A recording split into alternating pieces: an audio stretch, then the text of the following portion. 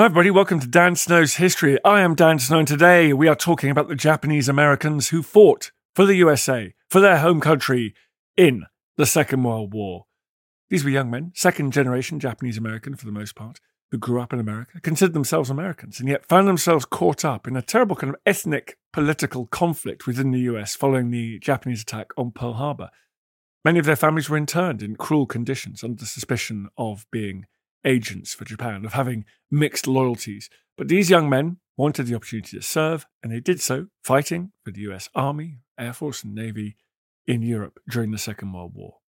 On the podcast to talk about this, I've got Daniel James Brown. He's a best-selling author. He's interviewed many of the protagonists, the families of the protagonists, and he's built up a wonderful picture of the 442nd Regimental Combat Team deployed to France, Italy, Germany, made up of Japanese Americans. They were deployed often in near suicidal roles, and those young men did their duty, determined to prove to their higher command, their wider community, that they could be both Americans and of Japanese descent. It's a fascinating story. If you want to listen to these podcasts without the ads, you can go and do so at historyhit.tv. So it's like a digital history channel I set up. It's like Netflix for history. So all these history documentaries on there, we're adding more all the time. But you also get an audio section where we put all these podcasts out without ads on them.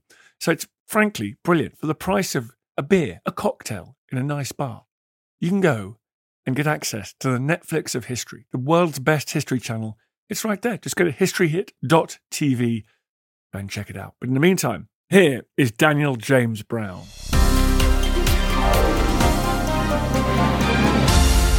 Daniel, thank you very much for coming on the podcast.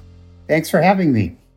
The conversation around Japanese American involvement in the war often focuses on internment, doesn't it? Yes, it does. I think that's what, at least here in the States, most people immediately associate Japanese Americans World War II equals incarceration or internment in these camps. That's the first thing that comes to mind, I think. This is a very different story. And how were they both able to exist alongside each other? Why were some Japanese Americans able to serve? Well, originally, the Roosevelt administration refused to let Japanese Americans serve in the military. In fact, when young Japanese American men went down to the Selective Service Office after Pearl Harbor, they were told that they were enemy aliens, even though they were American citizens. So for the next year, they were unable to serve. But in 1943, the Roosevelt administration reversed course and created an all-Japanese American fighting unit called the 442nd Regimental Combat Team. And did people rush to join up, given the, as you outline in the book, the terrible things that they'd suffered at the hands of the US people and the US government by this point? Yeah, so opinions about that were very divided. In fact, a very large split arose in the Japanese American community. Interestingly, from Hawaii, which nearly a third of the people in Hawaii were of Japanese ancestry at the time, thousands of young Japanese American men from Hawaii rushed to enlist. On the mainland of the United States, it was a much more contentious issue. Many young men refused to enlist and, in fact, spent the war years actively resisting the war in that sense. But even within the camps, there were quite a few young men who felt that the way that they could prove their loyalty to the United States was to enlist, or at least that if they served in the military, fought and bled, and in some cases died for the country, that at least after the war, perhaps Japanese Americans would be treated better than they had been up to that point. Why did you choose to write this book? Well, it actually arose out of conversations I had back in 2015. There's a gentleman in Seattle named Tom Ikeda, who for 25 years now has been collecting, videotaping, and collecting the oral histories of Japanese Americans and making them available on a website called densho.org. And Tom introduced me to that site, and I sat down and I began to watch and listen to these oral histories. And I was just mesmerized by a lot of the stories I was hearing. I'm a person who's all about story. I'm really drawn to good, compelling stories. And so many of these were really interesting. They were the kinds of stories that I like. Some of these young men reminded me, although they were Japanese American, of the young men that I wrote about in my previous book called The Boys in the Boat. These were young men confronted with a really difficult situation, having to persevere and make their way through that difficult situation and ultimately overcome it. So I was just drawn to these stories, and so that began a process of trying to whittle it down to a manageable number of stories to weave together into a book. We know from other countries, other wars, whether it's the Moroccans that were used by the French in the First World War in many of the most dangerous positions on the Western Front, and they suffered higher casualties by captain their white comrades. Was there a racialized way in which these troops were used once they were engaged in that war? That's somewhat a matter of dispute, but certainly many of the survivors of that war, many of the Nisei means second generation, young men who served in the 442nd, did feel that they were often tasked with nearly impossible situations. And in fact, they suffered a much higher casualty rate than other American units. They were also the most decorated unit of their size throughout the war. There's no doubt that they were put into many situations that at least gave the appearance that they were being exposed to greater danger than other units. Tell me about their war record.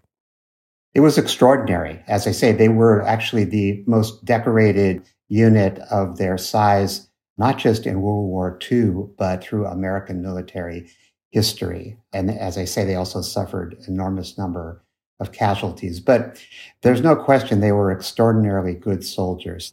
They fought first in Italy and then on the French-German border against the Nazis. They were always having to fight their way uphill. The Germans always had the high ground. They were always having to fight uphill into the face of withering fire. And that really culminated actually in a battle in the Vosges forest on the French-German border, where they suffered particularly heavy casualties, but also really just demonstrated extraordinary valor. And what did other units make of them, both on their own side and the Germans opposite? They came actually to be quite well respected by both sides, both other American units. It took a long time for them to earn the respect that they did, but their battle record was so extraordinary that during the course of the war, at least the white officers, and particularly senior level officers, came to have a very high regard for them. On the German side, actually, the Germans had I don't know how to say it in German, but the Germans had a nickname for them. They called them the Little Iron Men. By the end of the war, they downright feared the Japanese American troops. In fact, the last series of battles that the 442nd fought were in northern Italy. The U.S. Army shipped them from France back to northern Italy in secret under the cover of dark. They spent their days sleeping in barns and other buildings and then moving at night as they approached the German lines, because the officer corps wanted to surprise the Germans with the fact that they were back in Italy. They knew that would have a psychological effect on the German troops. They were fighting in Europe. Presumably the Department of Defense didn't trust them to fight in the Pacific theater. Yes, I think that's largely true. There was a great deal of skepticism in the military, particularly early on, about their potential disloyalty, none of which actually ever came to pass. But there were concerns about that. I mean, that's balanced to some extent by there was some concern that Japanese American troops, if they were captured by Japanese imperial forces in the Pacific theater, would be treated particularly badly. So it was a mixture of things. But I should also note that actually some Japanese Americans did serve in the Pacific theater in a different branch of the service, the MIS, the Military Intelligence Service. Those young Japanese American men who had very good Japanese language skills were pulled out of the 442nd and trained to be interrogators and intelligence officers. So they spent quite a bit of time, mostly on ships behind the lines, listening to transmissions. But some of them actually were on the battlefield interrogating prisoners also. You're listening to Dan Snow's History. We're talking about the Japanese Americans who served in the Second World War. More after this. catastrophic warfare, bloody revolutions, and violent ideological battles. I'm James Rogers, and over on the Warfare podcast, we're exploring the vast history of ferocious global conflict. We've got the classics. Understandably, when we see it from hindsight, the great revelation in Potsdam was really Stalin saying, yeah, tell me something I don't know. The unexpected. And it was at that moment that he just handed her all these documents that he'd discovered sewn into the cushion of the armchair. And the never ending. So arguably, every state that has tested nuclear weapons has created some sort of effect to local communities. Subscribe to Warfare from History Hit wherever you get your podcasts. Join us on the front line of military history.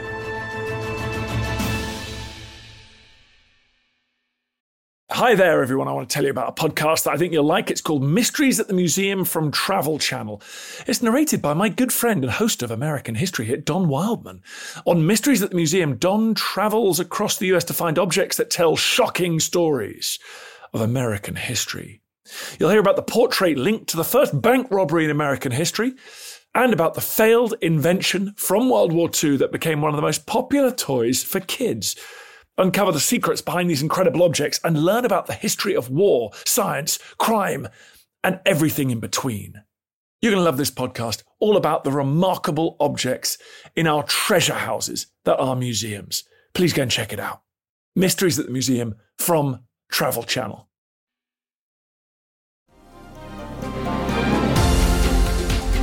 From your book, you talk about the brutal training they underwent in, I think it was Mississippi.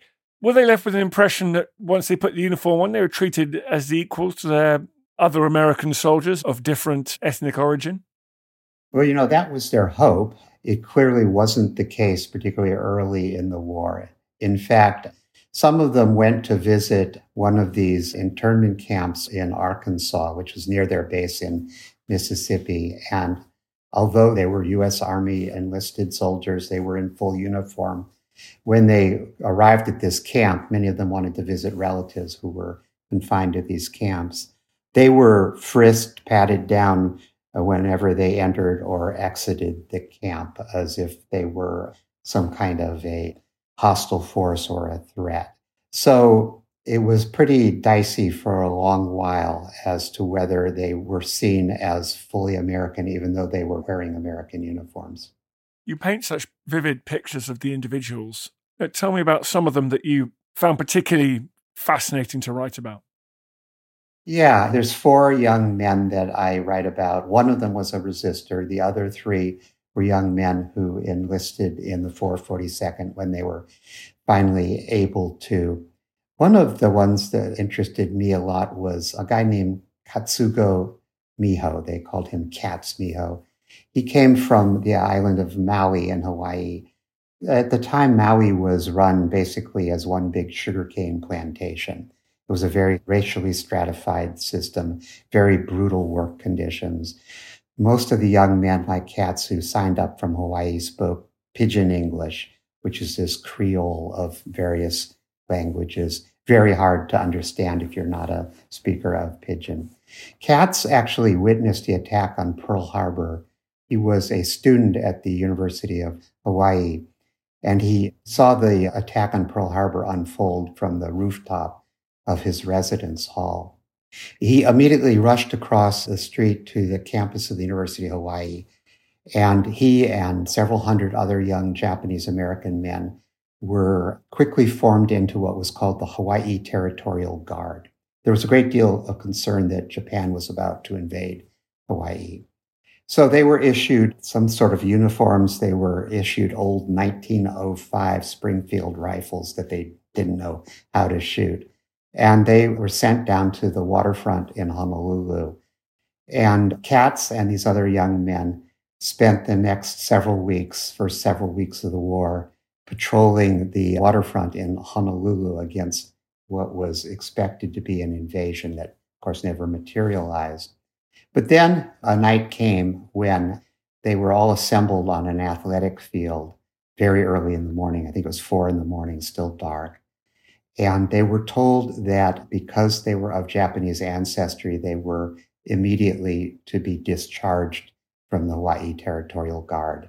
And only the relatively small number of white soldiers in that unit could continue to serve. This was an absolutely devastating blow to Katz and these other young men who really wanted to serve.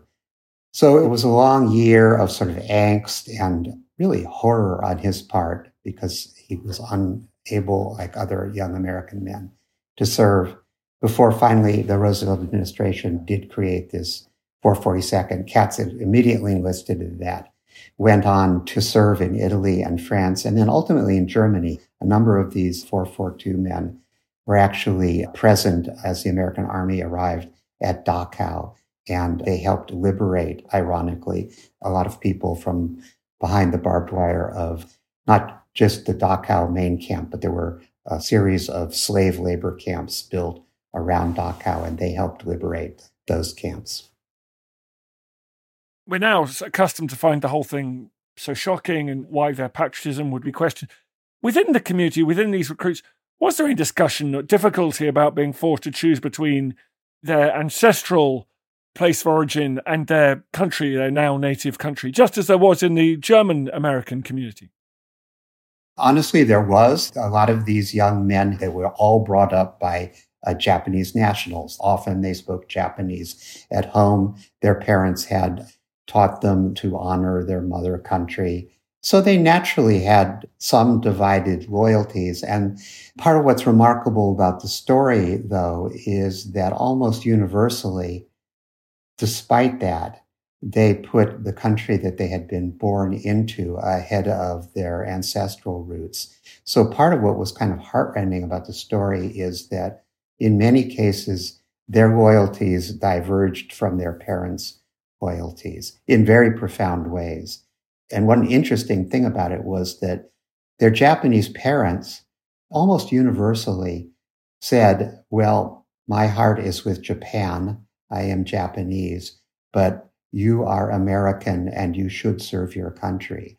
And so they sent their sons off to war against their mother country, even though, and I'm talking about the parents now, even though their loyalties in some cases still adhered to Japan, they believed that their sons should, in fact, fight for America. And it tore some families apart.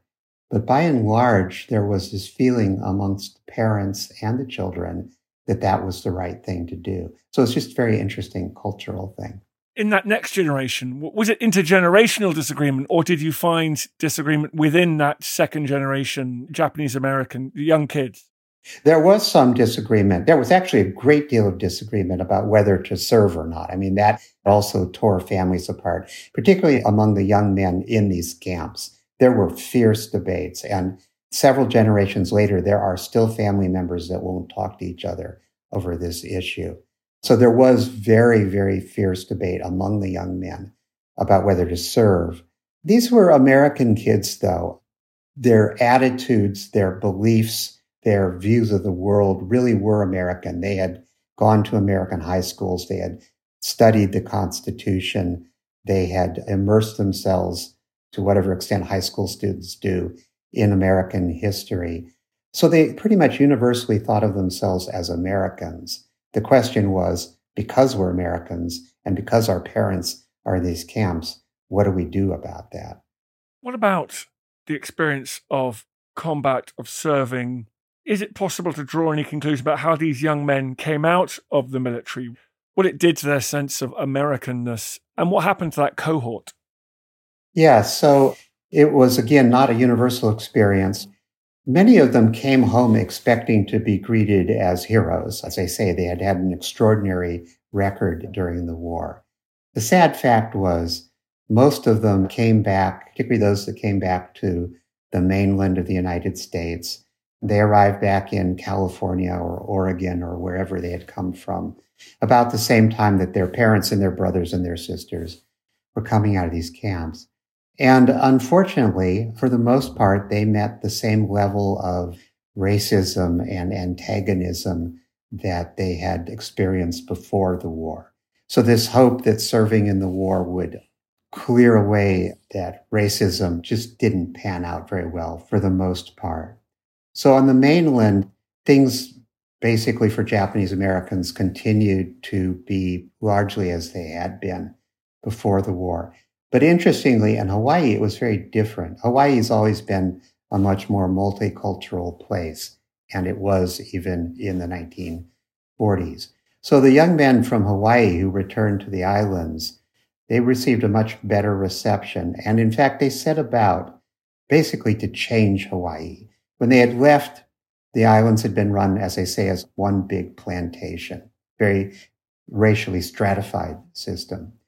A lot of the Hawaii 442 vets immediately went to college, and then many of them went to law school immediately after that.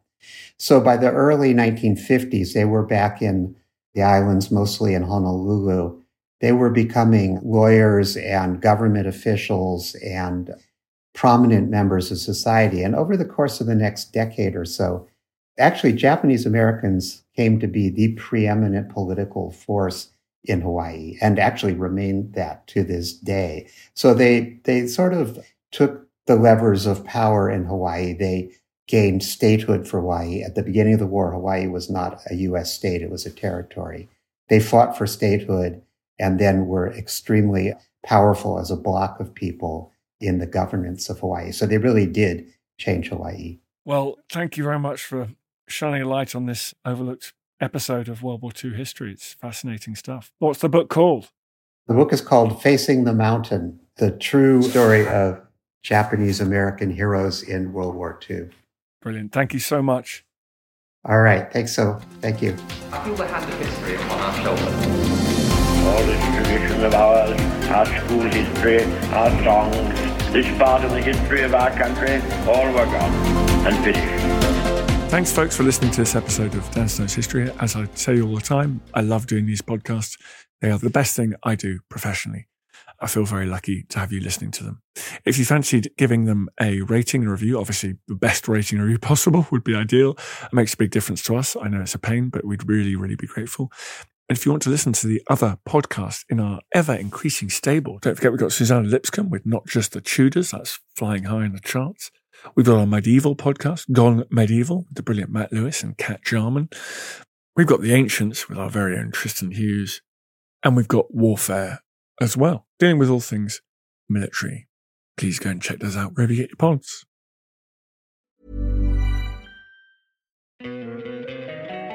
Don't you love an extra $100 in your pocket? Have a TurboTax expert file your taxes for you by March 31st to get $100 back instantly.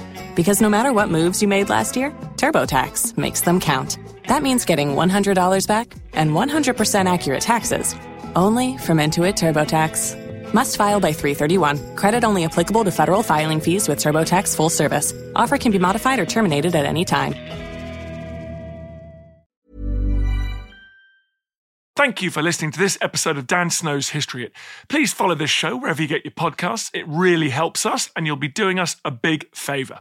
Don't forget, you can also listen to all of these podcasts ad-free and watch hundreds of TV documentaries when you subscribe at historyhit.com/subscribe. As a special gift, you can also get your first 3 months for just £1 a month when you use code DANSNOW at checkout.